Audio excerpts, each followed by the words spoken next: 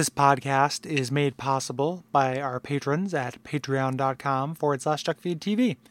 As this new season, exciting new season of Bonfireside Chat starts, I just want to give a quick shout out to everybody who has decided to support us. It's a huge deal. It's the reason why the shows can sound as good as they do. It's the reason why we have PS4s in order to play Bloodborne and bring this to you. Really appreciate it. So thank you to all of our patrons at patreon.com/DuckFeedTV.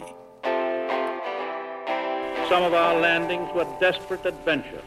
We are now prepared to meet the inevitable counterattacks with power and with confidence.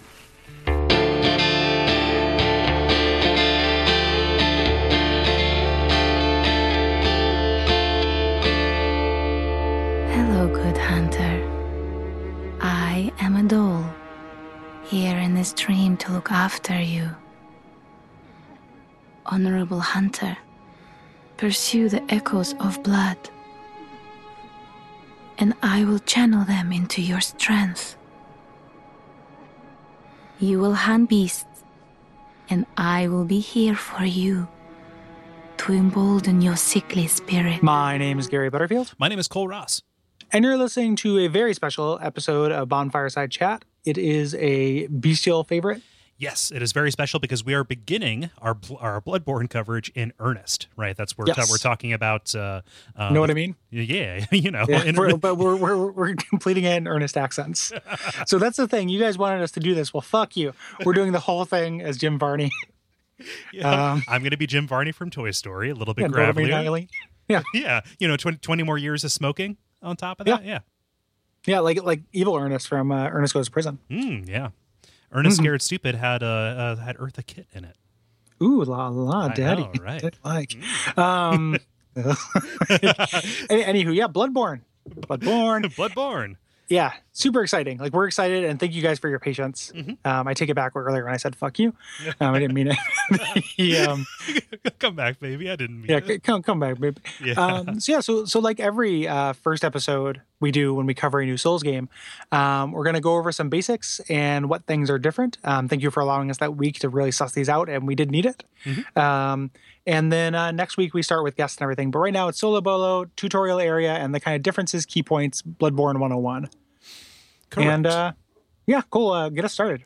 Yeah, so I want to get the first one out of the way. Even though Dark Souls and Demon Souls were Dungeons and Dragons-esque medieval fantasy stories, even though they were dark fantasy and grim as hell, this one is a straight-up horror story, right? And in fact, it's a tour of a bunch of different horror genres.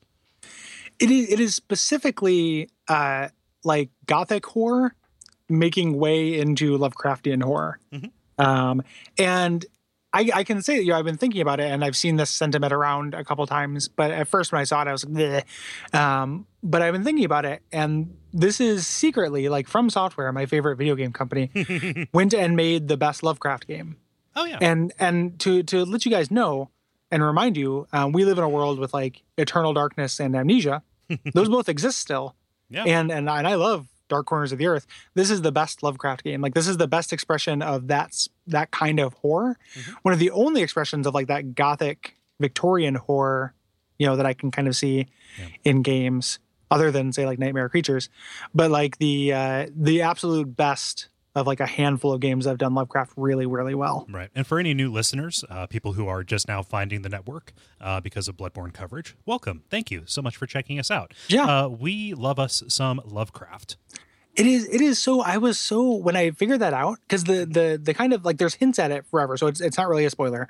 And we'll talk about our spoiler policy when we get into the actual meat of the game, but like, it's not really a spoiler to say that happens. But keep in mind, and I was kind of like, bragging is the wrong word because it didn't require anything on my part, but like, I made a very concentrated effort not to know anything about this game going into it, and then to have it be such a thing that is made for me was ridiculous. Yeah. Like that was like when that stuff started happening, like I was just like, oh shit. And then now that I've been like, did my post game, like, looking around the internet, reading IM descriptions, matching things together, stuff like that. Like it is a real oh shit kind of thing for me. That exposition is the same, but I also think as kind of a general thing is that like the story I think is a little bit more straightforward than the last few games. Yeah.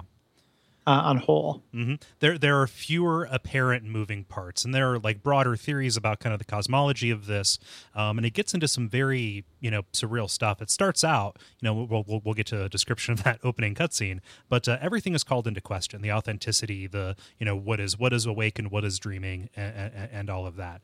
But it's simple kind of to a fault, because there's very little direct motivation that it's giving you other than a couple of specific verbs. Yeah, and that's kind of it does feel, and this is getting ahead of ourselves a little bit, but part of it is like, Cole and I haven't actually just sat down and talked the shit about Bloodborne all that much. But there is part of me feels like that sense is so strong at the beginning and fades as the game goes on, that I'm not convinced that we aren't dealing with a kind of like a bait and switch, or an intentional, like, here's this, bam, you thought this, but you're wrong. Here's the real shit. In talking about it without actually using any specifics, but we'll talk about it at length. And it is, and it earns it. Like both things, like it could either just be like, oh, wishy-washy, and not be anything, or it could be this kind of trick. And both cases, I feel like it's earned. Yeah. It does a really, really good job with that. Yeah. Further, layouts and lamps. So shortcuts are back. We had those a little bit in Dark Souls 2, but they're really important here. And the hub and spoke system is pretty much gone. This is a more concentrated area, and the zone connections are very considered and concrete.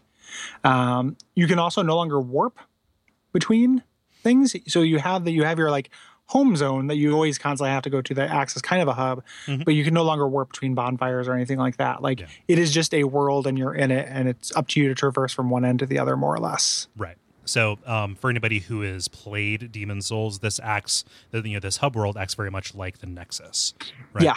Except you can go to, there's a higher level of granularity to the places that you're going to be warping between.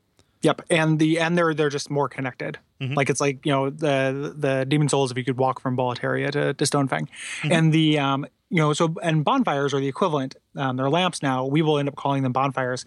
We'll also end up saying souls a lot, even though they're blood echoes. But lamps are very much more few and far between. So Dark Souls 2, sprinkled those throughout like very liberally, in ways that work to its, detriment for the most part, and then some areas to its benefit, I think. Yeah. But, probably mostly not to its benefit. Here, that is not the case at all. Like you have a palpable sense of relief when you find one, because they're pretty hard to find. Right, and you're keeping your eye out. You have a huge sense of relief when you find those shortcuts as well, because that is a big part of the way that this handles checkpointing. Right. Yeah.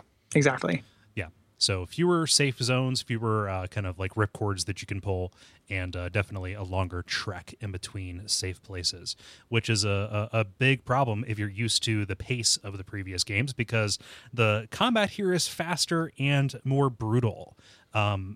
Especially in the beginning, enemy placement and encounter design are such that you're going to be facing a lot of very aggressive enemies at the same time. And you don't really have as much of a defensive vocabulary, insofar as you can't hide behind a shield in order to kind of soak some of the damage into your endurance. Instead, you are focusing more on being able to dodge attacks as they come in, or do things called visceral attacks. Everything just is much more quick in the moment, but you're still kind of asked to plan your the way you approach different encounters just as much as you did in Dark Souls 1 and 2. Yes, and I think this is the single biggest difference as far as mechanically how this goes. This game feels worlds apart to me. Like it is clearly a Souls game. Like you are still managing an endurance meter and attacking and everything, and you still have this dodge roll, and it's actually like kind of a dodge sidestep now, which is really cool. You don't lose your ability to attack quite as quick. But this makes such a big difference, and everything from how enemies are designed. And again, like I think this mostly hits. I think almost all the enemies work with this. I think the points in which it doesn't, there's some kind of holdover enemies that feel like real stress points. To me, and we'll talk about those as they show up. But for the most part, it's really successful and ambitious to take this, this game that there are differences between Demon's Souls, Dark Souls, and Dark Souls 2, but they are so similar in comparison to this. And for them to just kind of totally I'm taking a plane break here. For them to just totally throw that out and create what feels like a real new combat system. It just really, really pretty impressive. One of the bigger changes, and we're going to talk about the differences in available builds and things like that. Even though this is a game that has guns, you're pretty much always going to be holding one unless there's a particular other item that you're going to be using two-handed or holding a torch. There's really no way to do ranged combat out the gate. Whereas new players could probably take solace in the Royal or in the Sorcerer, right? Using that as a way to dodge, a way to ease themselves in. And as it stands, you're kind of always going to be up in the scrum. Right. And this has a huge effect, on the game as far as you have no choice, at least initially, but to get in there. And that is, those enemies where it doesn't work as well, come later. And you can tell that the very beginning of this game, the part we're going to talk about a little bit today, but mostly next episode, are made to teach you this. Shit got real. There's one weird thing is that there's not a diegetic explanation for a lack of shields or why guns don't do damage. There's a couple notes about tradition on the gear things, but I kept expecting there to be some reason why no one would pick up a piece of metal. But it's just not the case. What's funny is that your enemies do it, but their shields are far more effective than yours. Well, or they're just super shitty. You can get one shield in the game, but it's absolute garbage and it's there to make fun of you.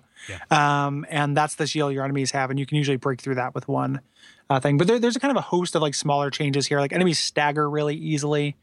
The regain system. Do you have that elsewhere in the notes? Or that plays into the next point, the healing. Oh, okay, gotcha. Yeah. It kind of transitions into the combat though, because it's going to affect how you attack and how you engage with enemies. But let's talk about healing.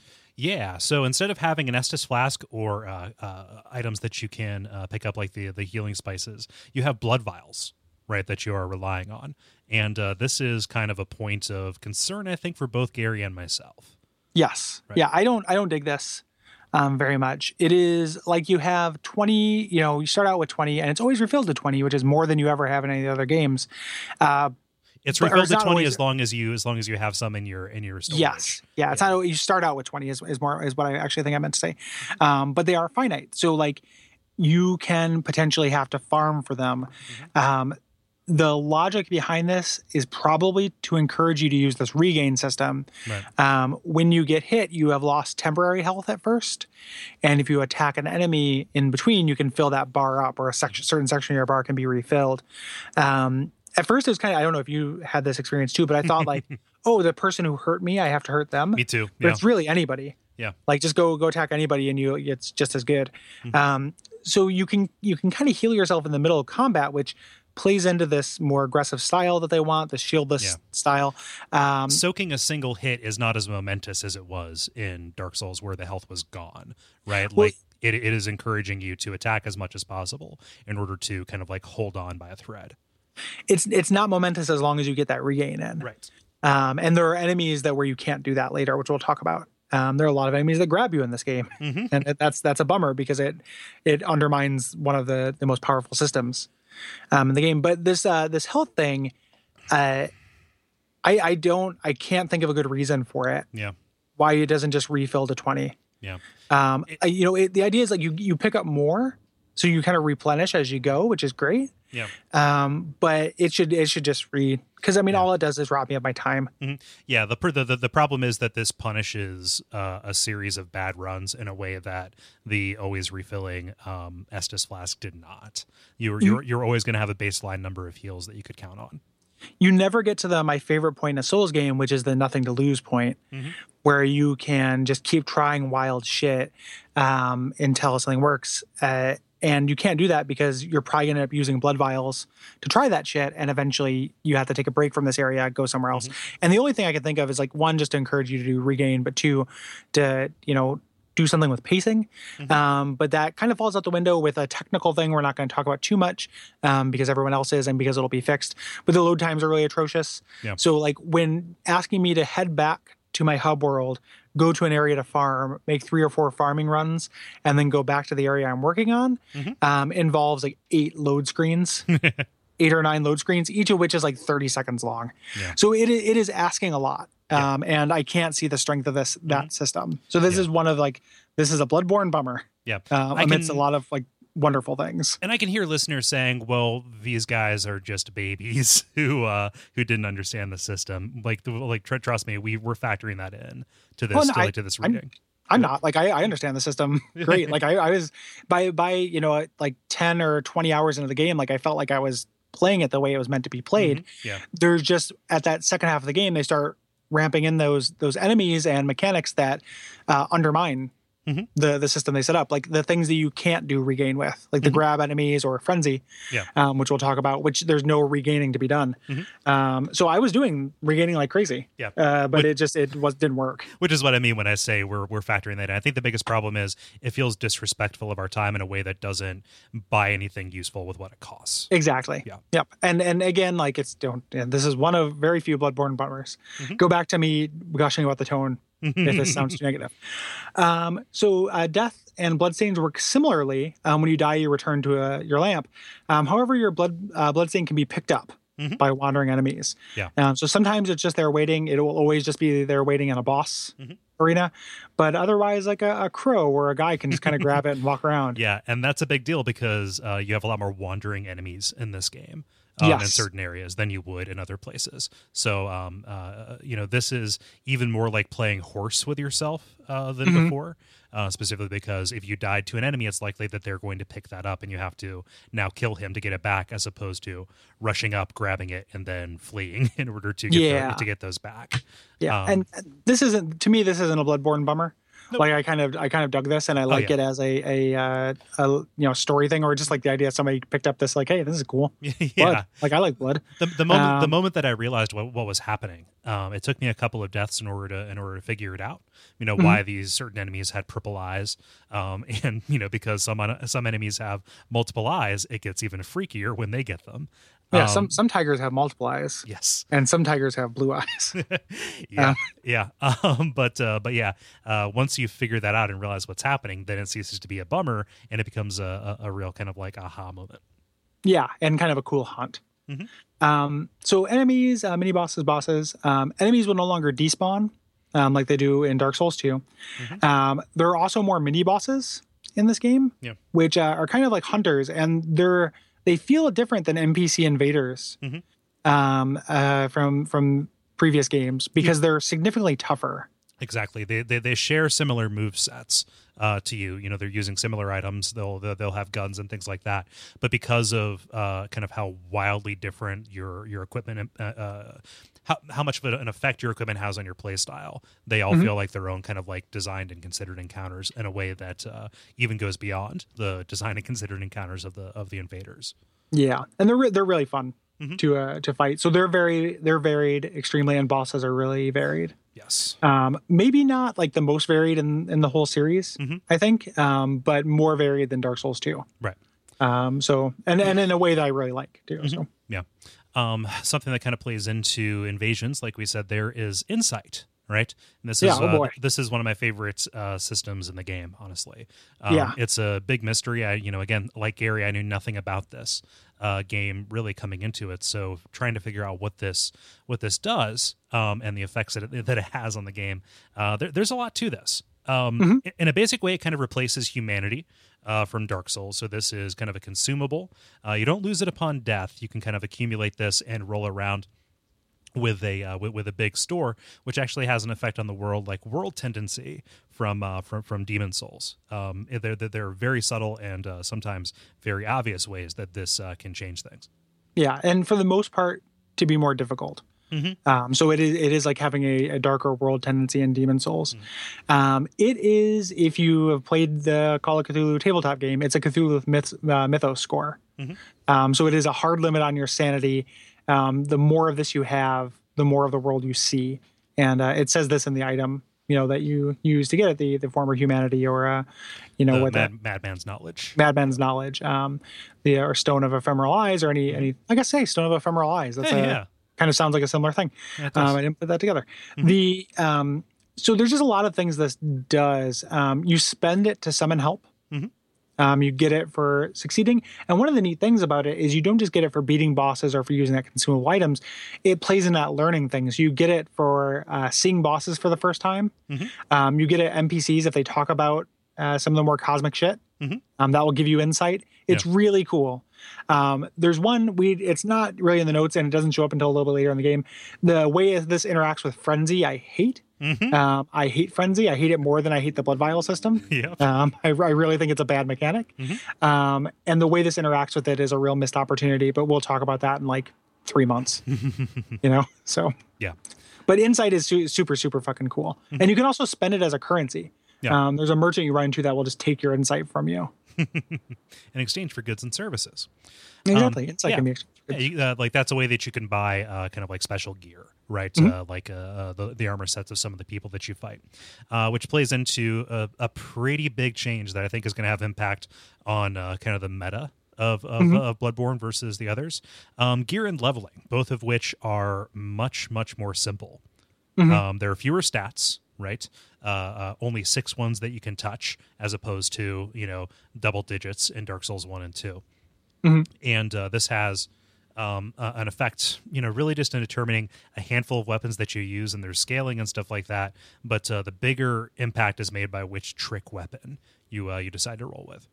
Yeah, like every Dark Souls game, you are building towards a weapon type. But that's what we always used to say. But in previous Dark Souls games, we didn't really realize you're also building to be able to use all of your gear.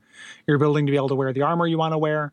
You're building to want to be able to cast the spells that you want to cast with the right cast speed that you want. A lot of those considerations have been erased in exchange for this really, really stripped down thing where, like, essentially once you have the stuff to equip the weapon you want, it's just endurance and health. And the soft caps on those are much lower than they were in previous games. This reverberates throughout the entire way you play the game, though. So, like, level ups cost a lot in this game, like significantly more. Bosses seem to drop fewer souls. Often in this game, I would struggle against the boss, finally beat them, and have enough souls to level up once. Or sometimes not even that. A little bit later in the game, and the getting rid of those kind of gear types, and they've totally eliminated miracles and pyromancies, and taken magic and introduces it halfway through the game and makes it very limited and situational. So there are so few builds in this game that I can think of, and in looking online, like that was a big part of old games. And it's also like, if you go back to the Recycle Bin podcast, like we did like a little segment on that where we talked about our favorite thing about Dark Souls in anticipation of Dark Souls 2. And like, it's one of my favorite things about Dark Souls games is that they're infinitely replayable to me. I had a lot of fun in Dark Souls 1. Like, I'm only going to cast spells at things. Right. And it changed the way I play the game entirely. This game doesn't do that. It has a way that it wants you to play and makes it so you have to, it feels like. By getting rid of those options. No range combat, no spells, no kind of heavy builds. It's essentially like you are forced to either play like a naked guy with a club or a like thiefy dex guy. And those are the things you can do. And it's kind of a bummer. Like I dislike this as a thing.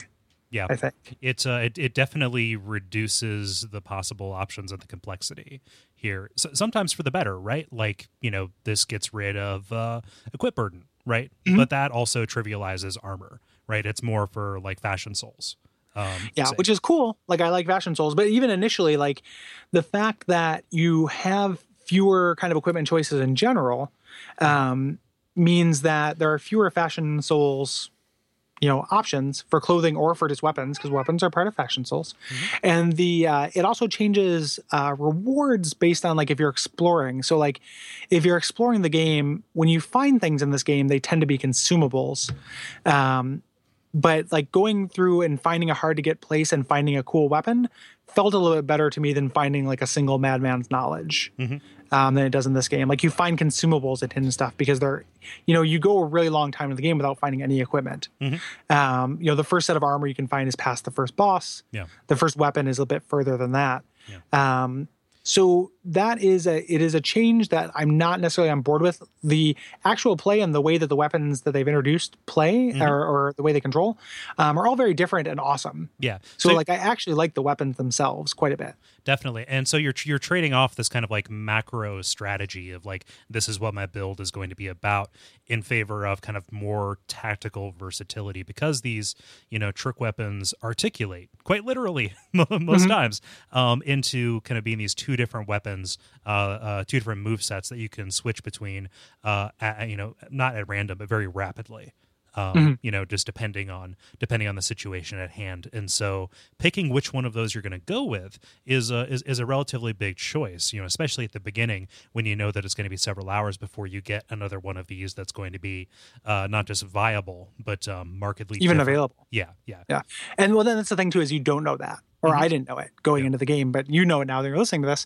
If you're listening to this before you play Bloodborne, which you shouldn't do, you should play along with us. But you're making that choice and you don't know how important it's going to be. So even if you just pick a starter weapon that you end up not caring for, like that's kind of it for you for quite a while. It's interesting because the differences between the weapons, it's a wider gulf, which I think is a positive thing, but it leaves behind some of the weird little intricacies that I appreciated. Like there's less room for like weirdness. Like this sword controls very similar to this sword, but has a slightly different R2. And when you backstab people, it heals you, or like, or there are no weapons that do like a special, or there are very few. There are a couple that do like a special thing, like the way boss weapons did kind of magic attacks and AoEs and things like that. Yeah. Buffs. There's not room for that stuff anymore, which does make it feel a little bit less, which it should. It's more of a grounded game, but it makes it feel a little bit less fantastical or like you found a cool thing, at least to me. Yeah. Kind of the big side effect of the fact that you're not finding an awful lot of unique gear or drops in the world is it's kind of harder to read the tea leaves and imply story from the environment in a way that we often like to do, and haven't really been able to do that successfully for a little while. So, each of these items is going to have the same description. It's going to reveal less about the areas that you're in and the people that lived there or who might have fallen. In this place. Exactly. Yeah, there was a lot to just finding a weapon and learning about the person who used it in previous games, and that doesn't happen here. Or like if I just find like, oh, it's a saw spear. Why is this here? I don't know. Hunter dropped it. Like there's no, it's not like, oh, this is this person's specific. Like this is Tarkus's armor. And that means, like there's none of that. So it does feel like a reduction while simultaneously being, really awesome to play with, and they all control really well. The biggest area that's going to have an impact, and I'm really curious to see how this goes, is in PvP. Yeah. Where like there are so few builds that the PvP scene, I don't even know what it's going to look like here. And I don't want to pretend like that's my thing. Like I don't know, and I also only care in a limited amount. But I could see it being a bummer for people. Yeah. Like the fact that like, oh, okay, there's only a couple of different builds, and everyone has to use one of 5 builds and one of 15 weapons. Yeah. So this is probably going to be if my prediction is right, or I'll make it right now, primarily a PvE kind of experience, especially because Invasion is kind of hidden so late. Yeah. Like the actual invading mechanics aren't hidden that, but I never got invaded, or I got invaded once. Yeah. In this game is very rare. Something else that server stuff. Yeah. Something else that affects, you can no longer imbue items with effects. Upgrading is a linear path. You're kind of taking solidified blood and taking it from +1 to +10. You can through runes. Like there are runes that add effects. Yes. So you can't do it through just like straight up upgrading, but there is this rune thing that allows you to do. But then that gets weirdly straight up like World of Warcraft, Diablo. Like it's perks. Yeah, it's like 0.7 blunt damage, 0.02 slashing damage, plus 0.1 fire damage. Like that gets really kind of boring in a way that like there's no reason not just to put on your best damage runes. Yeah, at least it felt like to me. Maybe that's not the case. Yeah. But it is way simpler though, and in a way, again, that's a plus because you don't run into like trying to find pure blade stones, which is a pain in the ass. But it is again, it's just this weird reduction. It's like, which sometimes can work, but sometimes you end up with like a machine for pigs. Yeah, Where like let's just take everything about the original and get rid of it. You know. And on the fly correction here, you're thinking of the gemstones actually that you socket in and imbue the items you're right. with different effects. The runes are perks. Like you find these the runes are rings. Yeah. Yeah. Yeah. Sorry about that. Yeah, I meant gemstones. Yeah, and there is magic here, which I didn't realize until after I beat the game. So it is incredibly well hidden, especially because there's really no reason to upgrade your arcane stat aside from item discovery. Yeah, or if you're building towards something because you know it's there, but you don't know that, you won't know that initially. Yeah. Which is kind of weird. Like I think there is an arcade build in there. I think there's a blood tinge build in there in this game, but they're just hidden. Yeah. You know. Yeah. Speaking of hidden, NPCs and quest lines. So these feel more convoluted than previous games. And remember, the previous games had Siegfried or whatever. Sigmire. Yeah, Sigmire. Yeah. This is, there are fewer of these. There are fewer NPCs. And there are fewer of them that have developed quests, but a lot of the little one-off NPCs that just give you flavor text tie into the quests. Most of them do. Yeah. Where you literally just send people to safety. There are a couple of NPCs that actually have developed quest lines to them, but not very many. Right. And that is something that I'm going to have to really take advantage of on these subsequent playthroughs because I didn't really see a lot of that in the first go through. It took me a while to even realize that, especially in the more populated areas, they're hiding behind doors. So they're not even standing out in plain sight. They're often by these pink lanterns that are kind of blend in. They blend into the scenery. Burners. What's that? Yeah. They're incense burners. Oh, yeah. The ones on the ground, they keep beast away. Sensors, yeah. Yeah. But yeah, so there's a little bit, again, just in the less is more or less is less section of this. There are fewer of these. The actual NPCs that are there, though, are more satisfying than, say, Cloran, or something like that. Like, the stories that I've found have been really cool. There's just not very many of them. Yeah, and the stories that I've read about, too, yeah, after the fact. Exactly. Yeah. So, and there's a little bit more room for choice in these as well. There are different ways that they can shake out that makes me very excited about the stuff that's going to arise from the community. I mean, if you're listening to this, well after the fact, we're recording it, not immediately after the game came out, but people are still figuring things out. Like the official guide hasn't even dropped yet.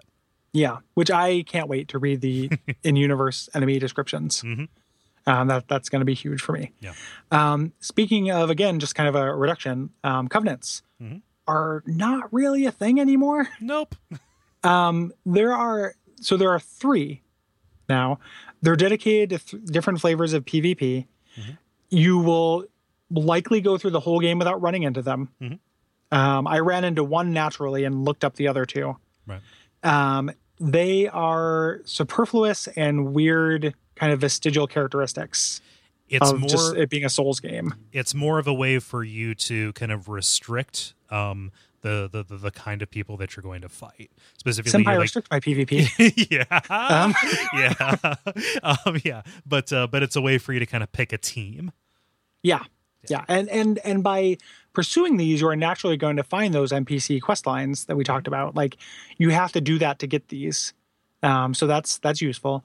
But it's weird. Like, I just kept expecting there to be more of them because that's such again, when it sounds like we're harping on things that they're taking out, part of the reason is it wasn't like the Dragon Covenant in Dark Souls 1 was awesome. What it was the existence of which and going down and finding the Lord and kind of thinking of the implications for that covenant were cool. It wasn't like the practice was that cool.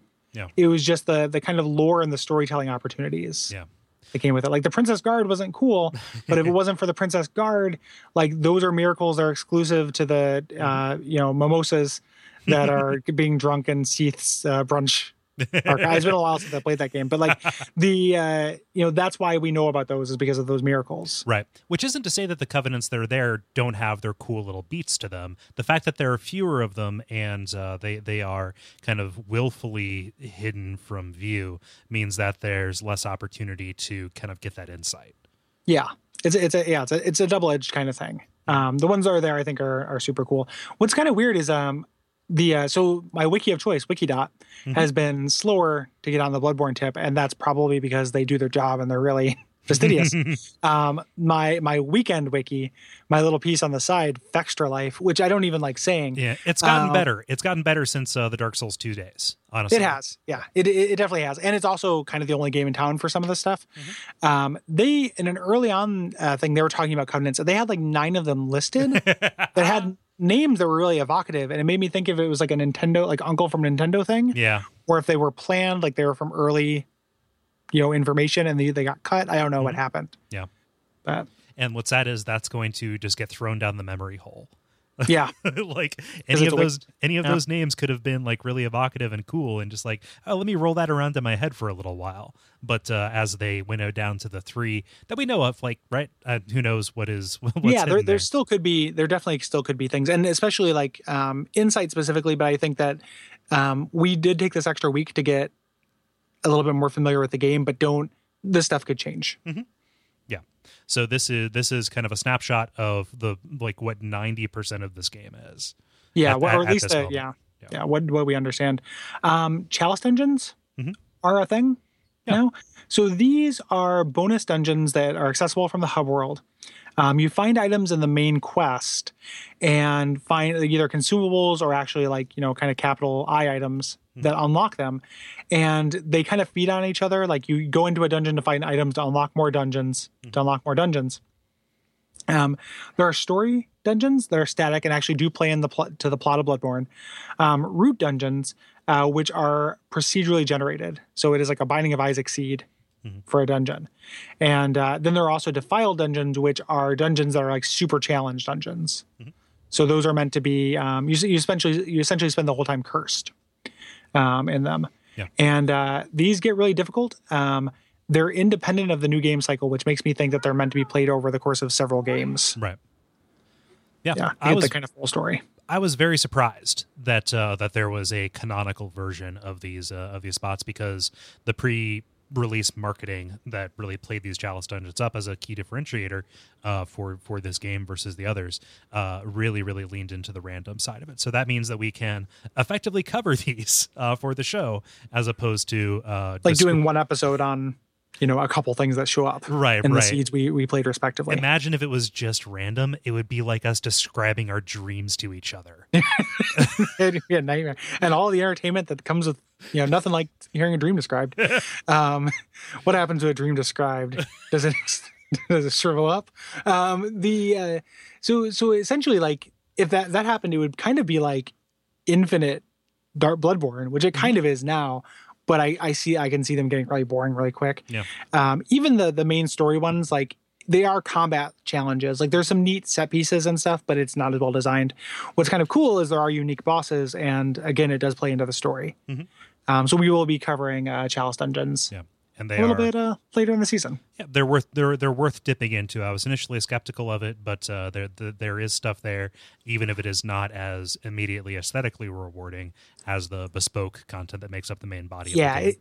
It's not the A game. Like it is a little bit of a diversionary. It's the C game for Chalice. Yes, the B game for Bloodborne, the A game for A Train. Now on IBM PCs. Yeah. And then there are a couple of things we still couldn't get totally into. As we mentioned, Insight I think it's going to have more effects than we think. Somebody released a really cool video I put on Facebook, and it has some kind of spoilerness to it. So don't necessarily watch it, but it shows a way that an enemy changes at a certain Insight marker, and it's very cool. Yeah. It's something that's easy to miss if you're playing, but it's pretty cool. And I said this on Facebook, but I want to be learning things about Insight a year from now. Yeah. Like, I want someone to be, oh shit, like if you get 99 insight, which is really hard to do, but you get to this early place with 99 insight, like this happens. Yeah. Like this, it's nice that it's measurable too. Yeah.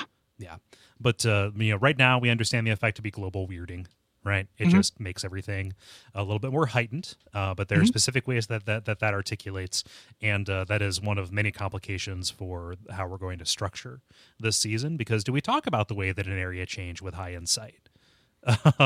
During the main episode, right? Yeah, especially since, at this point, like, you maybe haven't gotten there. So we're going to talk about spoilers, again, like right after this section. But one last little thing, Beast Mode, which is so for a game ostensibly about werewolves, it's not about werewolves.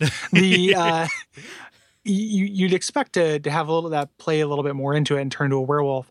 And the answer is you can, but it is so hidden and obscure and situational that you won't. Right. So what we understand about this, there's one weapon that you can find that will turn you into kind of a beast mode. You have a beasthood stat that is inverse to your insight stat. So the higher your insight, the lower your beast mode stat. And what that actually, it's like a rage meter. Like if you fill that up, then the higher that goes, the more, or the higher your stat is, if you filled up your meter, the more damage you do, but the lower your defense is. And right now it is, that weapon is the only thing that triggers beast mode reliably.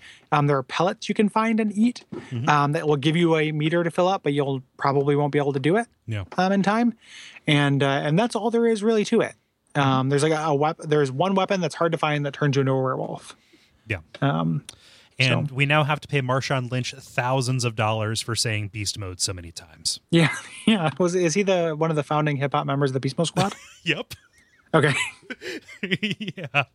And their hit single "Claws for Alarm." Yeah. Yep. Yeah. No, he's a sportsman for the Seahawks. Oh, okay. Yeah. Thank you for clarifying that. I didn't want to ask because I didn't want to sound like I didn't know. Well, instead you just left me to like condescend to you and explain a sports thing. No. I needed to be condescended to. Sometimes you need it. So it's not everything. It's not remotely everything, but those are all the differences. Season over. Yeah, big ones. See you guys in blood death. So let's talk about what we're going to do about spoilers. We haven't had a conversation about this ahead of time, so I hope we're on the same page. I think we'll do it the same way we did other seasons. Like at a certain point, all bets will be off. We should say that the game is, all of the middle of the game is more or less nonlinear. Right. So as a general rule, if you haven't played an area and you don't want to learn about it, don't listen to the episode. We'll do our best not to talk about things that happen in the future. Yeah, we won't cross-contaminate. Yep. Until that kind of midway point where everything kind of opens up, and in order to conjecture on what's happening, we'll have to talk about a little bit about what comes later, but we'll say that out loud. Yeah, we will give ample warning if there's going to be an egregious point of view. But if you listen to any of our coverage of these games before they come out, you know that there is very little, because we really value ourselves personally the experience of approaching these kind of unsullied and kind of unprimed. So it is something that we definitely want to preserve for you if you are experiencing this for the first time. Keep an eye out for the area names, and that should be a pretty good guide for you. Yeah. Yep. So then that's more or less it. If we do end up slipping up and saying something that you consider a spoiler, like spoilers are so dumb in the internet age, like it is such a nebulous definition. And something that somebody considers to be a spoiler, somebody else might not. Like, I didn't watch any footage of this. There are people who probably watch streams of it, and we might say something and they'll be like, spoiler. And it's like, well, you watched the game before you even got a chance to touch it, So people consider the spoilers different things. But if we do accidentally slip up, we apologize. It's not intentional. We're not setting out to ruin the game for anybody. Right. And this is cold comfort. But if we make some kind of offhanded allusion to something that comes a little bit later, chances are by the time you get to it, you will have forgotten about it. Yeah. Yep. Also, if you are somebody, so since this is a PS4 exclusive, if you're not going to, if you don't have a PS4, which like I don't blame you if you don't, and you're kind of experiencing the season vicariously, I don't think it is obviously not the best way to experience it, but I think it'll still be worth playing. If like you just listen to the show and then in a year you get a PS4, you'll still really like playing it because you'll probably discover things that we didn't discover. You'll have the kind of mechanical edge to it, and you'll actually see them rather than just hear like two chubby Midwestern depressives talk about it, which is the way to do it. Right. So, so in either way, even if there is like a little bit of a spoiler, if you get something you didn't, I don't think it's a big deal. Yep. Let's talk about what happens when you boot up the game. Let's talk about the cutscene. You get a title screen. You can choose online mode or offline mode. Yep, we're going through all of them. And then strangely enough, there's a continue option instead of just what does that mean? We're talking about once you hit start and you do the opening cutscene. I could load the game, but are they building the meta structure of playing the game into the narrative? Is this a game about the Metallica's classic load? You see, the Navajo word for game actually shares a root with dream. Yeah. I don't know about that. And the Metallica album Load shares a name with the Metallica album Reload. So once you decided to put on your crown, King Nothing, you get this opening cutscene where you are in a gurney in a dark room, and an old man in a wheelchair kind of comes up to you and says, he is the Blood Minister. Mm-hmm. That is what he is credited as. Yeah. And he says, oh, yes, pale blood. Mm-hmm. In response to a question that you didn't ask, right? Like, yes, or we weren't there to ask. Yes, we were not privy to that to set up what it is. And immediately after that, we're looking at saying, like, you came to the right place. Yharnam is the home of blood ministration. You need only unravel its mystery. Singular mystery. Yeah, but there's actually other mysteries, which again, that is what lends me a little bit to believe that the kind of first half of this game is a little bit of a bait and switch in the best possible way. He says, where is an outsider like yourself to begin? Easy, with a bit of Yharnam blood of your own. Mm-hmm. And he leans in to give you this injection, and you see that his eyes are occluded, similar to the Candle Maiden. Yeah. Which was the first thing I thought of. Maiden in Black, yeah. Yeah. And that kind of played into all those rumors that this was going to be the same world that Demon Souls was in. Now that I've played it, I don't think that's true. Right. But this was, since I was kind of going into it so blind, I was like, oh shit. Like, this is the Candle Maiden's great grandson. Yeah. Now he's got blood. Yeah, that's the thing about Demon Souls. Nobody had any blood. Yeah. Well, you didn't know. Right. It wasn't as violent as this game. Dear God, is it violent? Yeah, it is very violent. Yeah. So yeah, he injects us in with his occluded blood, and says before. For first, you'll need a contract. Like, you're setting up for a transfusion in order to get this blood to kind of like naturalize you to the Yharnam experience. Yes, he's about to, and he has to do this contract, which is your character creation. So you do your appearance, your name, and your background, which is essentially your class. Your starting stats. It doesn't really affect equipment at all. We're going to get to that here in a second. Yeah, the character creation is really robust and cool. You have a wide selection of pale waifs, like male or female pale waifs, but essentially pale waifs. You can make a jaundiced waif.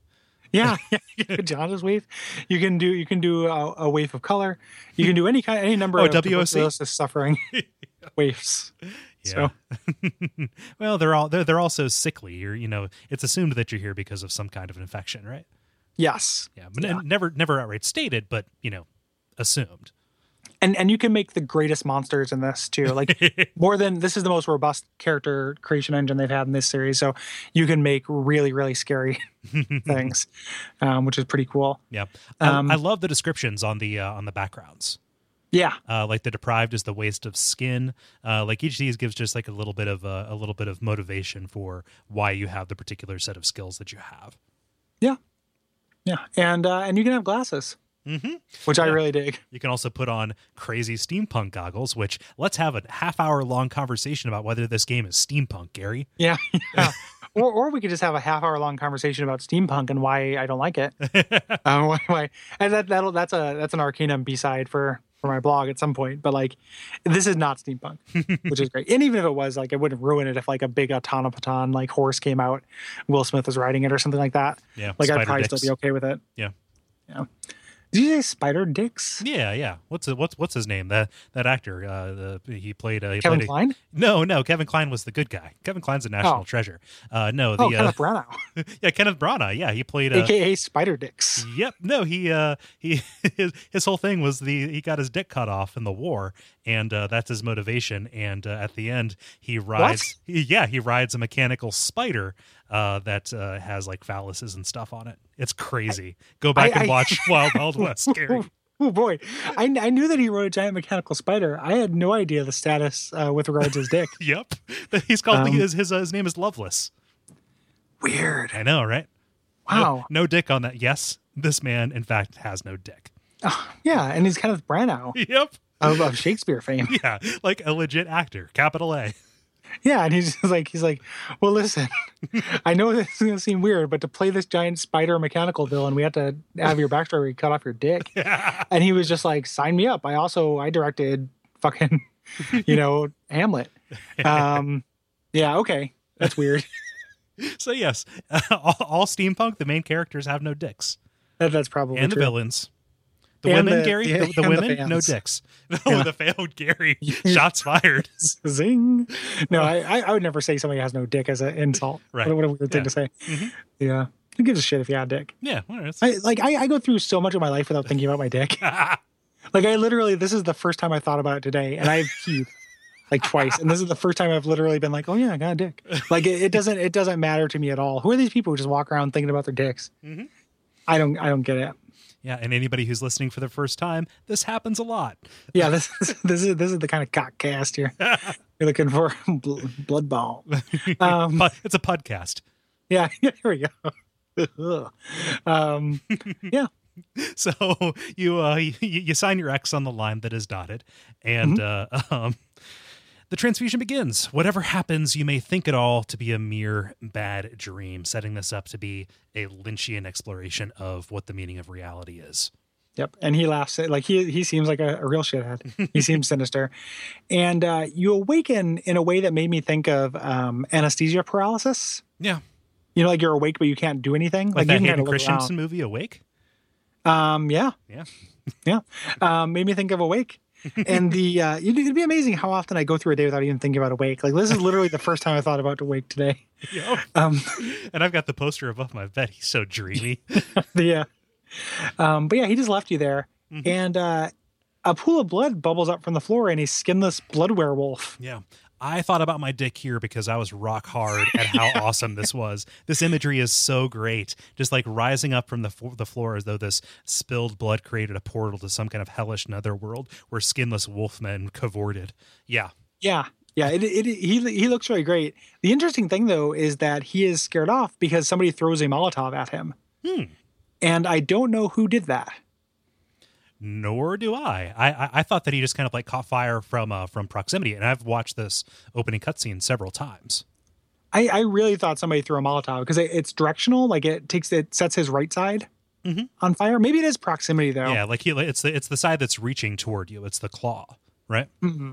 Yeah, I guess that makes more sense than what I thought. But it really did feel like. It felt like that. It's accompanied by a percussive sound too, and I could see that. The reason that I think that it's proximity is because right after this, the messengers show up. Yeah, and they are kind of seen as being these protector forces. You don't know that right now. Like you think out of the frying pan, adjacent to the fire, and then into the fire. Yeah, These things look terrifying. Mm-hmm. These are great. I love the messengers. Yeah, they end up being like the mascot for this game. Yeah. Yeah. So they crawl all over you, and eventually the screen fades to black, and you hear a female voice that says, you found yourself a hunter. Mm-hmm. This is the doll. Yeah, I'm 90% sure. And that actually makes sense now. Mm-hmm. So the blood you're getting in this cutscene, and you kind of getting, so the blood, that gives you your weird kind of semi-bestial powers. Yeah. What's happening though, is that you're being drawn in this dream world and you're being protected. Right. So these messengers are, sent from a character we're going to meet a little bit later this episode. Mm-hmm. And that's the person who's found themselves a hunter. So that all makes sense. That is what is protecting you from the beast. And that beast could not actually be a monster. It could also be the metaphorical, like actually succumbing to the beasthood that has taken over the entire town. Like it's your sentience. Yeah. This could be like a Twilight hallucination. Yes. As it kind of claws in. Two things: the voice of the doll, the voice that you hear, is the Maiden in Black. That is the same voiceover. So that was the moment where I thought, wait a minute, is this Demon Souls? Even though they share voice actors, they have kind of, they're like Christopher Nolan. They have like a cast of 4 actors they use. Yep. And kind of secondarily, when you awake from this, you have the hunter's mark. Right. Yes. And also, you're in a world that has these messengers waiting around for you. So already the rules of what you would assume would be a normal reality are kind of slipping apart. Oh shit! Hold on a second, Nicole. Sorry. Okay. I'm using my shitty PS4 earbud and it fell out of my ear. Okay. I'm sorry. Yeah. I'll repeat a little bit of what I said. Okay. So you've got these messengers showing up, and already the rules of reality are kind of slipping apart. Yes. Yeah. So you've been marked. This person that the doll says has found you, has marked you, and you wake up. You're not getting this kind of mythology, right? Or backstory to the game that you've got in all the other ones. This is just like you are a person, and now you're locked in a room, and all you know is that something about pale blood. Yeah. This is not deductive, like like in ancient times there were these gods and whatever. Here's the way the mechanics of the world work, and then you go down to a room in a cell. This is inductive, where you're working from the small details out. Yep. And you're in Iosefka's? Yosefka's clinic. This is an abandoned room in a clinic. It's dark. It is cluttered. It is super, gothic horror. Tons of little vials and syringes and such. Yeah, you like any horror, like any good horror game. There's plenty of medical equipment lying around. Yes, and there are messengers here, and this takes the place of soapstone messages. They are little, just kind of bubbling pools, and if you click on them, the messengers actually pop up, give you the message, and then kind of chuckle. Yep. Yeah, they're also harder to see because they're in grayscale as opposed to the screaming orange. Something that I had to go back. I actually played the intro to this like 3 times tonight, something like that, to determine. You are going to sleep and waking up in the same place. The blood minister is gone. This is like you came to Yosefka's clinic, but there's no reason for us to believe that what we are seeing is the same version of this clinic that we walked into. Yeah. Yep. And it's also what's kind of interesting about this, about the messengers being so harder to see, is that, and a couple of color choices with that grayscale made a huge difference for me. I don't think had to do with my colorblindness. Did you have a hard time finding your bloodstain? Yes. Yeah. Yeah, I had a really hard time with it. That screaming orange was good. Like I liked that screaming orange. Like it didn't. Yeah. It wouldn't have fit in here, but like I had a hard time finding a lot of the stuff. Yeah, the it ends up being like a small little purple geyser on the ground. Yeah. Whereas the bright green bloodstain, you could see that from across the map in Anne Orlando. You could see exactly where you died from pretty much a mile away. Yeah. So here that kind of makes retrieval, which depending on how much you lose and how much you're kind of still attached to it, which you're going to be because of how expensive things are. Yes. It definitely adds a little bit of complications, to the point where I was actually happy when an enemy picked up my bloodstain because I could actually see where it was, and I just had to kill him as opposed to walking around like I dropped my contact lens. it makes going to a boss that you died to a real scramble too. Like, can I get to my bloodstain before this thing stun locks me and kills me before I get to it? As you kind of travel down the infirmary, there are tutorial texts here that are the messengers. And when you get into this larger infirmary full of gurneys and such, there is a huge werewolf mowing down on a guy. Yeah. And this is your asylum demon. Kind of initial. Which is funny because he only has about a third of his health, but because you are completely unarmed, it's still likely that he's going to take you out. We had some respondents in the appendix episode say like, I took him out with just my bare hands, but it is quite likely, almost certain, that you're going to die here on your first go. And what's a big bummer is you don't get anything for taking him out. No trophy, nothing mechanical. Like that's something we saw with the taking out the pursuer when he first shows up in Dark Souls 2. It's kind of a bummer. Like I wish that, like I liked it when From rewarded that stuff. But yeah, it's very likely he's going to kill you. If you don't decide to fight him, you can actually run past him and go to the next lamp and go to the Hunter's Dream that way. That's the speedrun tactic. But yeah, the Hunter's Dream. Once you die, you go back here, or if you go to the lamp, and this is our hub area. Yeah, I love the way this is introduced. You come to, it fades up from black, and you kind of see a non-distinct, shape figure off in the distance, and this kind of greenery in the foreground, and you slowly get up, and the thing in the distance comes into focus, this church-like building. And I didn't, it took longer than I'm willing to admit, specifically for me to figure out that this is the hub world. I thought that this was kind of like taking me to the actual world of the game, that there was going to be this verdant entrance to this terrible place of Yharnam. Yeah, or that you were just going to spend time exploring this weird dream state. Yeah, like this was going to be the actual tutorial, right? Like, this would be the version of the asylum. Yeah, that's what I thought that for a moment too, and it's kind of enforced by the fact that you do find the doll here, but she doesn't talk to you. So like right in front of you, there is a real doll. Yeah. Essentially. Slightly bigger than real life. Even the biggest female model is smaller than her. And boy, is this uncanny valley. If you look at her hands, it is very, very crudely articulated. Yeah. But very cool. And I would, initially think, oh, this is my Emerald Herald, this is my Candle Maiden. But it's, since she doesn't say anything, like I also thought I was still in tutorial mode. Yeah.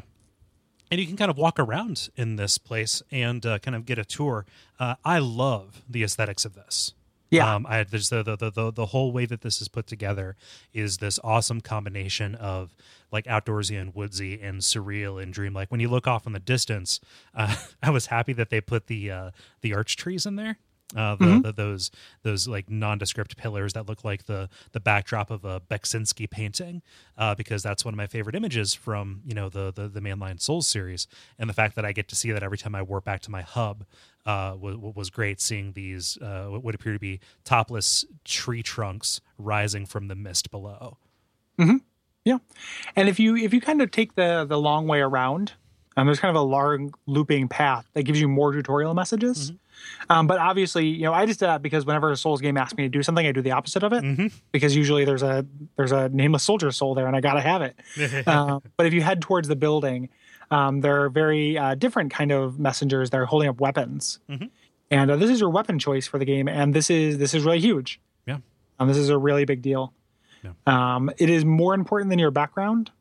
This is the biggest thing that's going to determine your real fighting style, because you have so little opportunity to change this for so long. And, I didn't especially get enough of the badges to buy a lot of gear. Do we know if it's possible to, like, if I pick the saw cleaver, buy the threaded cane, or are you just kind of like locked out of those other play styles entirely? You can buy them actually really early. Oh, yeah? The badge that gives you access to buy the other tutorial weapons from the merchant here comes pretty quick. Wah, wah. Okay. That's okay. Yeah, it's okay. Like the game doesn't, the way, I didn't want to switch weapons at all in this game, really, because it's so long before you get a new one. Like, I think that the game does kind of encourage, like, rocking your initial weapons. And part of that is because they're all really viable. Yeah. So let's talk about them. Yeah. So the saw cleaver, it's kind of a way to switch from a long sword to a short sword. And this is the one that I picked because of the Ryu effect. If they put it on the front of the box, then that is probably one of the ways that they kind of designed to play it. So I got this, and I was very satisfied with it pretty much up until I got the weapon that I was going to spend the rest of the game playing. And they even kind of like give a nod to the idea of this being kind of the canonical version of the hunter's weapon. They say it's a symbol of the hunt. And they give a little bit of flavor text, which I'm not sure if it has a mechanical effect, because they say it grows in effectiveness the more transformed the beast. Yeah, who knows? The weird thing about this is it doesn't look like a weapon. It looks like a piece of medical equipment. It looks like an old-time bone saw. Yeah, to me, which is really cool. The Hunter's Axe, which is what I ended up picking because I was going to play a strength build. And it was the one, like, these have very minimal scaling, but it was the one with the favored strength, is a short hand axe that turns into a halberd, which I'm still using it, my New Game Plus character. I found two other weapons that I like, but this does more damage. And it has reach that I became very dependent on. As well, one of the things we talked about in the combat, or maybe we glossed over, but it is so important to get the first strike. In Bloodborne, and because of that stagger rule, and being able to be a several tumba widths away, and still stagger an enemy was really important. Yeah, I can't make a joke out of this, but I'm just going to throw it in here anyway. The Legend of Stagger Vance, which I assume is a frat comedy about about Stagger Lee's son. Yes.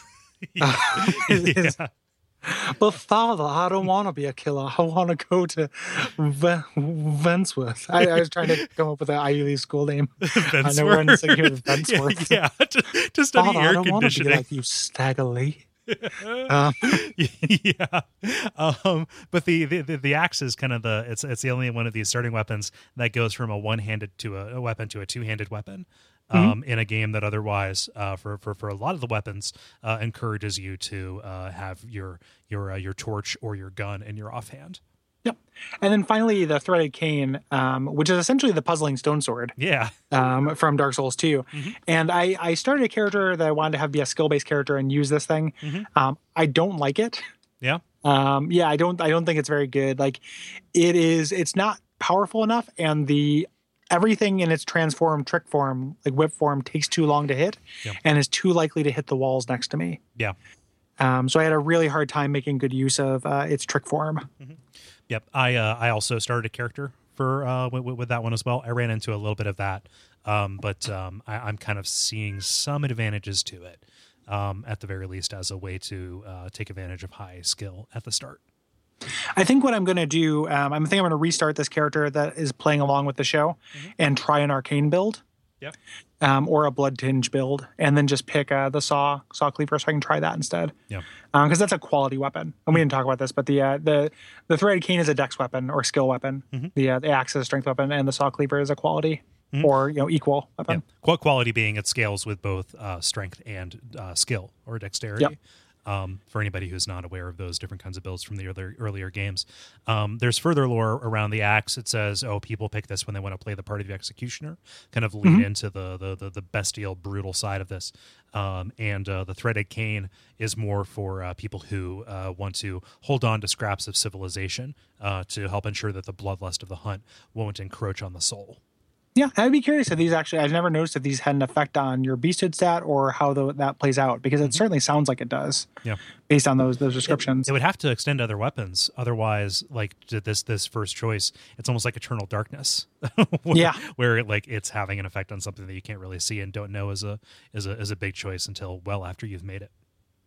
Yeah. The second messenger gives you your sidearm, which is either a blunderbuss or a pistol.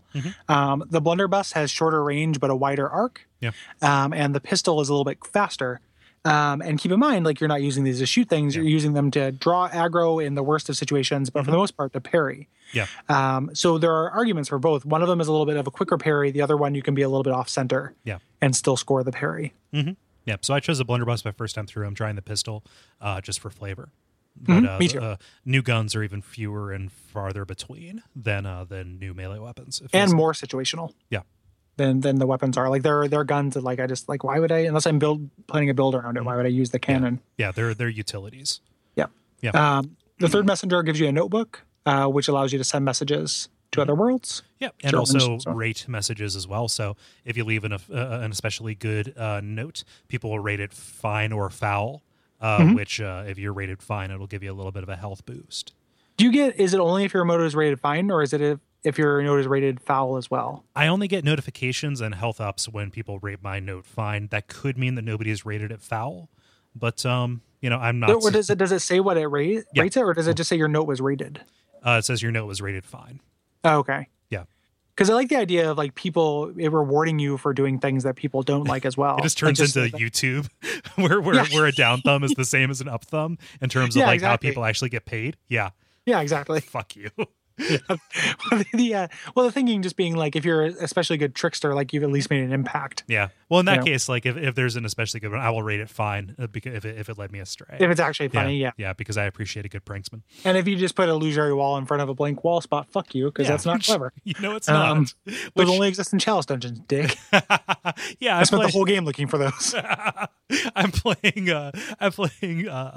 Scholar of the First Sin now, because I just came out here recently. So, like, people rushed out in force to, like, put up the normal stuff, including, like, illusory wall, like, in corners and stuff, and horribly misogynist shit in front of female people. So, yeah. But a lot of the stuff that they put up actually did do a good job of warning me about changes and things, which is kind of cool. Like, nice. I played it fairly early, and people did a lot of good stuff, which I was into. Nice. Yeah. So the doors to this building are locked for now. So you can't get in there yet. You see the ritual altars, which is how we're going to get into Chalice dungeons. You see the headstones, which are how we're going to teleport. Yeah, those are like Arcstones from Demon Souls. Yep. Yep. Over behind the building, there are these two different kinds of messengers that come into play later. Nightmare messengers, which you can trade insight at for particular items like expensive consumables, or that's also where you buy your bells, but that is not until much later. And then also stump messengers, where you can dress your messengers up. Yeah. Yeah, which is real cute. And just a minor correction, just so people don't call you out. The nightmare messengers are in front of the house. Okay. Not behind the house. And I didn't actually discover these guys until New Game Plus. Oh, yeah? In which they take away all your messenger items, so I haven't used these things yet. I gave my guys top hats. It was delightful. I wanted to. I didn't think that you could get behind there. Like, I put down a note for everyone else. Like, reeks of Hidden Path. Nice. It's a fine note. Yeah. Yeah. But yeah, you get the rest of your tutorials. Oh, and there's actually just a regular messenger as well. Yes. Down front, or a regular merchant. Yeah, the bath, the bath messenger. So when people say go to the bath, they're not telling you to up your hygiene game. They're saying go buy the normal guys. And like different, you pick up plot items that open up new items from that guy. So you're not going to different merchants to buy different things. Yes, like badges are kind of what this game has instead of boss souls a lot of the time, and those are like licenses to buy things, almost like Final Fantasy 12. Down the hill past the pro tip pit, there's a gate that you can't open up that just bedeviled me the whole game. Yeah, that looks out over a flowery field with a massive tree, but not till later. Well, there's weird messages because there's like locked or does not open or closed by a device, and this one just says does not open. I think, and what that means is does not open yet. Right. So you go to that first headstone and you return to Yharnam by Awaken at Lamp, and you're back to Iosefka's clinic, part 2, for fucking vengeance. So which is the dream and which is reality? Yeah, who knows? Yeah, I don't. So there's some subtle changes here. You're awakening in one of like the small like vestibule rooms with a lamp that wasn't there before. And also, if you attempt to go back up the stairs, which I didn't do this until new game, so I've attempted to go back up the stairs to the clinic room where you awakened. You can't actually go in there. The door has been closed and barred, and the glass has been kind of boarded over, so you can't see in. And there's a woman on the other side who is taking care of people in there, apparently. And that's Iosefka Iosefka. Yeah, the titular Iosefka. Iosefka, thank you. Yeah, and she's in there. Taking care of people, and she doesn't want you in because hunters apparently carry the taint. Yes, and we're going to talk about her. Like she is a major NPC, but we're going to talk about her later. Yeah, because you're limited in what you can do with her. Yeah. Right now, you can go up there, and she hands you kind of these nice healing items, very effective items called Iosefka's blood. She just gives you some of her blood, which is kind of weird, and that acts as kind of a like divine blessing. Like it heals you a lot, but you can only carry one of them with you at a time. One interesting thing is that the window behind her is boarded up, but you can see in there. And it's worth looking. So whenever you interact with this person, head back and take a look. So you head down the stairs, and there's old Wolfie. Not only just the dog in Terminator 2, but also a werewolf. But few people know that the dog they used was a lycanthrope in Terminator 2. Yeah, was a blood wolf. Yep. He was sent back after they developed the technology. Yeah, and then Arnold Schwarzenegger broke both his knees. Yep. And it's really sad. Yeah. But now you can kill him.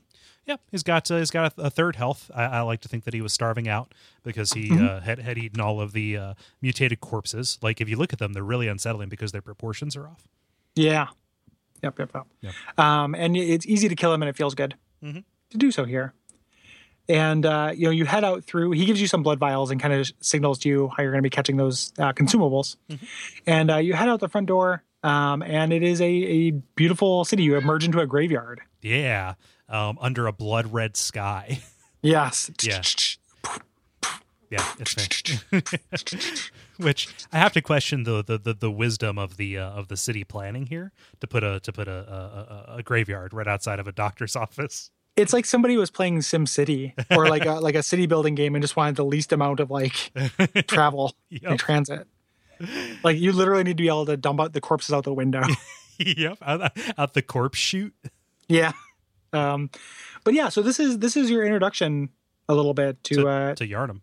Yeah, which we're going to be talking about in more detail next episode, of course. Yeah. But you do get a little bit of your your set dressing. So tons of statues. Yeah. The statues are really interesting. Take a look at them. They all have occluded faces. Yep. And occluded eyes, which is going to be very important. There's also some kind of like cluttering and sweetening of the set in terms of corpses and things, like right outside the rickety front gates that you also open up to see this massive bridge ahead of you over the skyline that stretches as far as the eye can see. Wonderful view. You see a dead horse coming back at you strong from Demon Souls. Yeah, dead horses are back, baby. Yep, a dead fly-ridden horse that is collapsed in front of his stagecoach as though there was a desperate and ill-considered flight to the clinic itself, but they were denied entrance, and also loads and loads of coffins. Yeah. So we'll talk about those two things. Like one, like we know it's a Demon Souls world because there are horses, for Christ's sake. That's not true. But so one thing is there are top hats as well. And they stand out, and I was like, "Oh, the first boss is going to be some kind of fucking like top hat, like some kind of like Shovel Knight-esque hatter character." Because the Mad Hater. Initially, you run into like 3 top hats, and they just they stand out so much, and then you stop running into top hats. But initially, there's just top hats on the floor everywhere, and they're bigger than your hat would be. I was like, "Oh, these have to be." But another thing, so one of the delusions I'm laboring under right now about Bloodborne doing a lot to set up a thing to undermine it on purpose is these coffins, because these coffins have locks on the outside. Yeah, they're chained up. Yeah, these are coffins to keep things in. And a curse where people resurrect from the dead has happened in every Souls game. It doesn't happen here. Right. There's not an in-game explanation for why your enemies respawn. There's not an explanation for why you wake up respawn, aside from the fact that they're playing with the whole dream narrative. Well, or that you have the hunter's mark. Yeah. Like you were going to die from that wolf, but every time you're about to die, Gehrman draws you back. Yeah. But that's not explicitly stated. Yeah, that's just my thought. But that's a big part of every other Souls game is this curse. Here, when I first saw coffins with chains on the outside, I was like, okay, I'm comfortable with this. But that's not what they're doing. And it's really clever. Like it is a really, really clever visual signpost, because they know that people who are into the Souls games are going to be like digging through this stuff, with attention to detail. And it's just there to, I can't think of an in-universe reason why there are locks on the outside of coffins. I can think of that kind of game authorial reason, and that's why. Yeah. So. Yep. Just to give you the sense of foreboding. I mean, and this is something this is the first game I've had a PS4 for a little while, at least since last winter. And this is the first really good case for this extra horsepower. Right. We said it in the first impressions cast a little bit, but if you didn't listen to that, there is so much detail that they put into this, both in the encounter design and kind of in the world, the visual detail, the sweetening, the set dressing, that probably wouldn't have been as possible this time. So, I'm going to be playing through, making the notes for this show with a much closer eye towards details like this, just because everything is there and it feels like it's there for a reason aside from just looking cool. Yeah. Contrast this with, even though I remember kind of liking it, I feel like such a fool. Contrast it with when you get into the cathedral in Lords of the Fallen and like everything, there's just a bunch of scattered garbage everywhere. Yeah. And it's not evocative and it's not neat. This is the way to do that right. Yeah. It's very, very cool. Or contrast this with the astrolabes and Sens. Yeah, or I guess that's true. Like, which are origins, like Sen. Oh no, the astrolabes are in Dukes. It's the statues that are in Sens. Yeah, the statue storage, Sen statue storage warehouse. This is better than that. It's better than any Souls game has done that. So you run into your first enemy who's hanging out, kind of hiding, and you fight them, and they're essentially, they are hollows mechanically, but actually they're villagers. Yeah, they're frenzied villagers carrying torches in something that tells you, yes, this is going to be Resident Evil 4 for a good long while. Yes. Yeah, the Resident Evil 4 parallels continue for quite a bit. None of them are that hard. You don't encounter very many of them in this initial area that we're talking about. But, you can take them out. And the big thing you're doing here is pulling a lever to get up a ladder. And as you do, you hear a wheezing moan, which is the first boss of the game. It's kind of a little bit of foreshadowing. And there's another lamp, which shortcuts will never be this close together again. And or lamps. Yep. And you can use this to go back to Hunter's Dream, which we're going to talk about that a little bit more. And then that'll be that for this episode. Right. Yep. So you go back to the Hunter's Dream, and the biggest thing that has changed is the fact that, you're hearing music this time, which you weren't before. Yep. And also the workshop itself is open, and you meet a very important NPC, Gehrman, who calls himself a friend of the Hunters. Yes, and I'll go ahead and just cut in his dialogue here, because it's very good. You must be the new hunter. Welcome to the Hunter's Dream. This will be your home for now. I am Gammon, friend to you hunters. You're sure to be in a fine haze about now, but don't think too hard about all of this. Just go out and kill a few beasts. It's for your own good. You know, it's just what hunters do. You'll get used to it.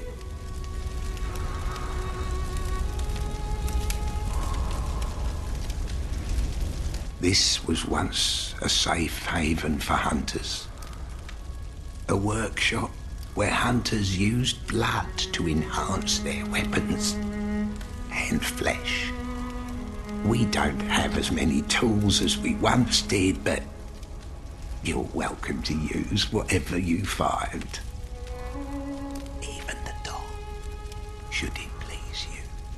Yeah. So other than that last creepy bit that he says, I really like Gehrman's dialogue. I love the way he delivers that, though. Like that caught me off guard, and as much as I find that objectionable, that feels like the point to me. And you know, for as gross and depraved as that is, it is a wonderful detail that even puts me off of considering the Hunter's Dream to be a safe place. I like that part of it. That kind of there's no thing in the Souls games prior to this that dealt with that kind of sexuality in any way, and this kind of like it felt weird to me. Like, people in Souls games don't nut. Like, they don't like this. Like, they don't. There's nobody needs to fuck a doll in these games. Like, it is too. You got other things on your mind, man. Yeah. You know, and it felt more at home with a different type of game, which is, again, like, to your point, like, if that's the point, that's great. Like, I get it. I can see that. But it also just kind of rubbed me a weird way. Yeah. So the fact that it did cross a line was satisfying enough to me, even though I do understand the implications behind it and everything, like that are gross. But I see what you're saying. I feel like it traded something expensive for something that had a positive effect on the experience for me, just by making me feel skeezed out as fuck. Yeah, it's not worthless. It's not arbitrary. It just kind of like, I didn't need to know that Gehrman fucked this doll. Like, I don't know. I mean, that's really all there is to it. I was like, I didn't need to know this about these characters. Like, okay. But really what this is, this workshop, is your upgrade station, other than just leveling up through the doll, who is not active yet. We should note. That has not happened. So we can't use the doll if it should please us. And won't be for a good long while. Yeah. But yeah, so there's a couple different things here. There's the memory altar, the hunter's workshop, and your storage bin. The memory altar doesn't come alive until later in the game when you find a key item. The hunter's workshop is where you can trade in like frozen solidified blood. And the storage is pretty great because at least for blood vials and bullets, anything that you collect over and above what you can hold is automatically replenished. And even for other consumables that you have, like a soft max on for carrying around and using, everything overflows into this. So it is a conscientious design that is made a little bit less conscientious because of the loading that you have to do to get here. But as long as you're in the neighborhood, you can pop by. Yeah, or if you don't quite have enough souls to level up, just buy some blood. Store your larder, so to speak. So we haven't really addressed kind of the substance of what Gehrman says, though, because it's pretty much the only direction that you have so far, along with the note that you found back in the clinic saying seek pale blood to transcend the hunt. That's there next to where you wake up, and Gehrman basically just says, "Hey, don't think about this too much. You're probably overwhelmed by this, but all you need to do is kill because hunters hunt." That's the thing. I mean, we didn't go over it very much, but that is because it is partly because it is so purposely vague. Like, it's got a real, you'll stand in front of Drangleic and not know why sense to it. Like, just don't worry about it. Go do this thing. That is a gameplay thing. Which is very interesting. Like, this is like a year in the future when we talk about this stuff, but I think that we're gonna have a lot to say just about how Bloodborne tells its story and how it is different. Giving you so little information up front helps square the circle with how straightforward I think the story actually is. Once you kind of have the pieces. which is cool, but it is something we're not used to at all. And I will admit was really off-putting. Like being 10 hours into Bloodborne and not knowing why I was doing anything was kind of a bummer. Yeah. And this is a big contributor to that. Yeah. And the game is aware of it. It's underlying the fact that it's not an accident. It is the character literally saying, just go do it. Yeah. Stop questioning it. It feels so confrontational too. Confrontational in a way that the other kind of initial encounters with plot givers does not feel, even with the Crestfallen, right? Who was more just dismissive of your ability because he had walked that path and failed, before, prior to that, just directly saying, hey, don't think too hard about this. Felt like a challenge to me because I'm going to think hard about this. Yeah. Have you heard of a little podcast called Bonfireside Chat? I'm not even making that appeal. Like, just, Tiger got to hunt, fish got to fly, Cole got to sit and wonder why, right? Yeah, exactly. It doesn't necessarily have to do with, but obviously we are going to think about it. But even for a regular player, like, it's condescending. It's saying, don't worry your pretty little head. Just do this thing. Right. Yeah. Right. Mm-hmm. Yeah. And that's it for what we're covering now. Yeah. There's a message inside: to escape this dreadful hunter's dream, halt the source of this spreading scourge of beasts, lest this night carry on forever. Yes. Which again is also a little bit of a direction thing, but that in light of what we learned is a little too little. Yeah. So next time we're going to be talking about the first portion of Central Yharnam, up through the first boss. It is geographically not a huge space, but contains multitudes. Yep. And we'll be joined by Vadi Vidya. Yes, this is a huge deal. Yeah, big request for the show. Very nice guy. We're very happy to have him.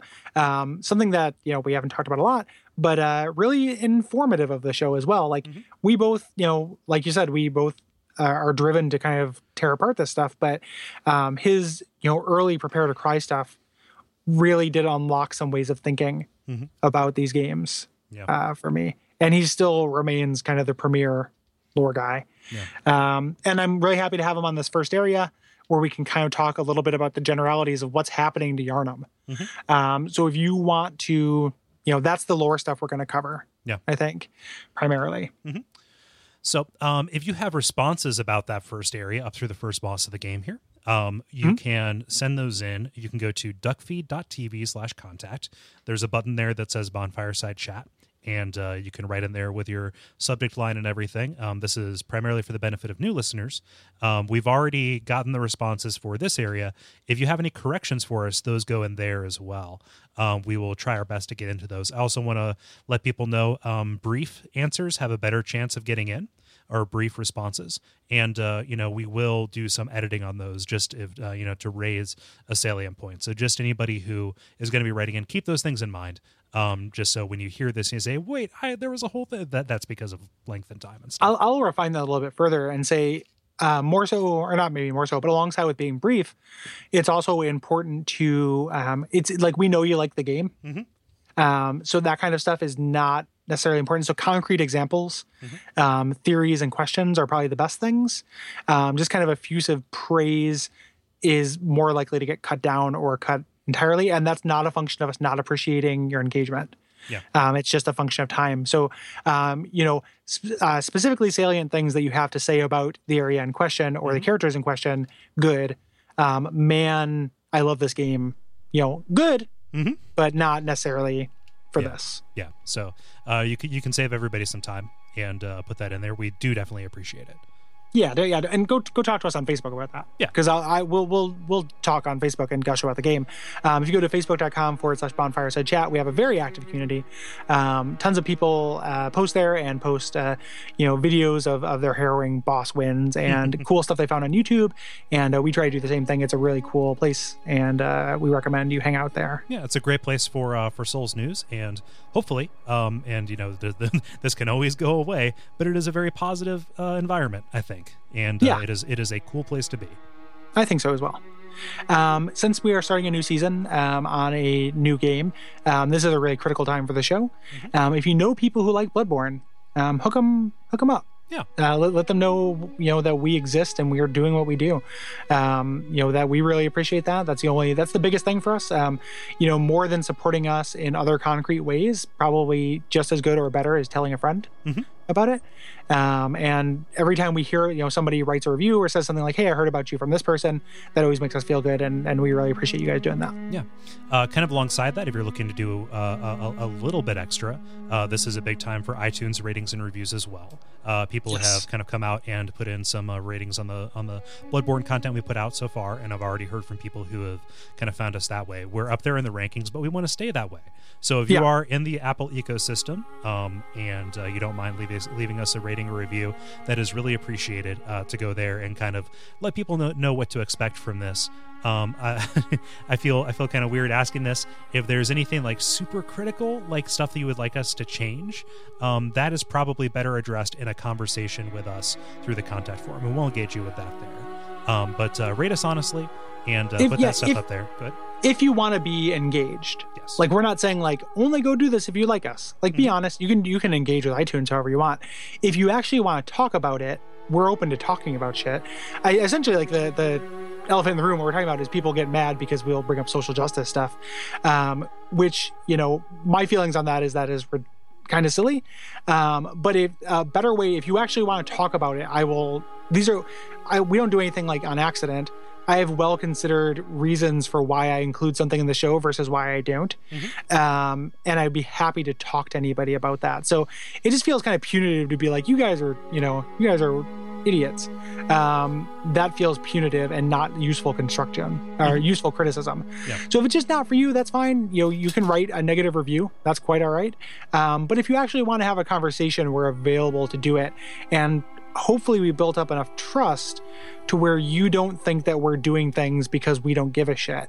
We may not agree with you, but everything we include in the show is on purpose. Or at least is considered. It maybe isn't something we've agonized over, but it's something we're comfortable having on there. So yeah. I'm not trying to like talk over you or anything like that. But. No, that's perfectly fine. You added into it. At the end of the day, we're two dudes with microphones, and we're going to talk about things.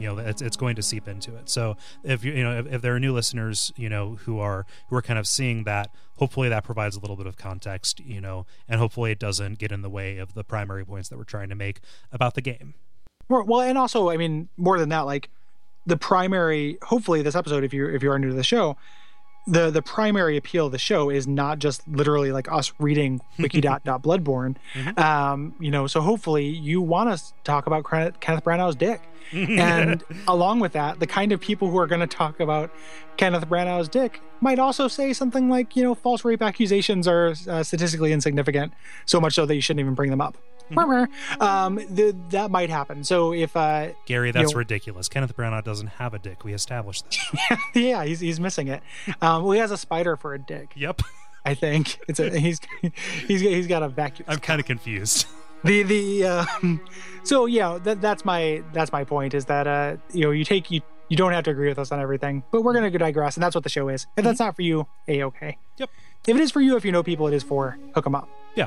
And if it is for you and you're interested in other stuff, if you're only aware of this particular show, we are part of a network, duckfeed.tv. The other kind of like big show that we do is Watch Out for Fireballs. It is a retro video games book club kind of show. Where we go through and play games and talk about them at length, probably in a less zoomed out view than we have here with this.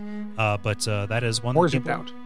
Yes, yeah, more zoomed out. There we go. Wow, how could it be any more zoomed in? Yeah, less zoomed out. Yep. Like on this episode, we're going to talk 90 minutes about, about the spread gun. Yep. Yeah.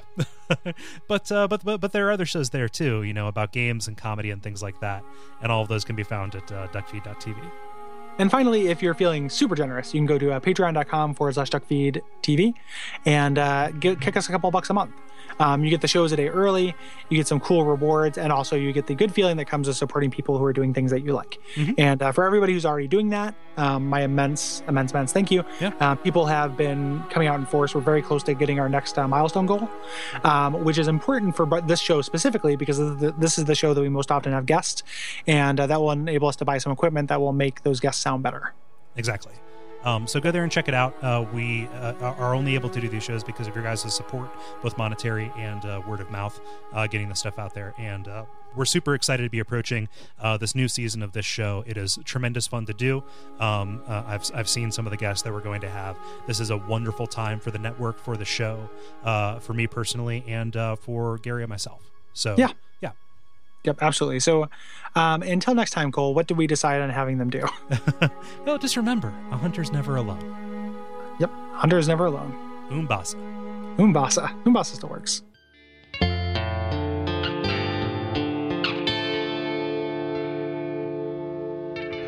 And we all pray that we will have far more soon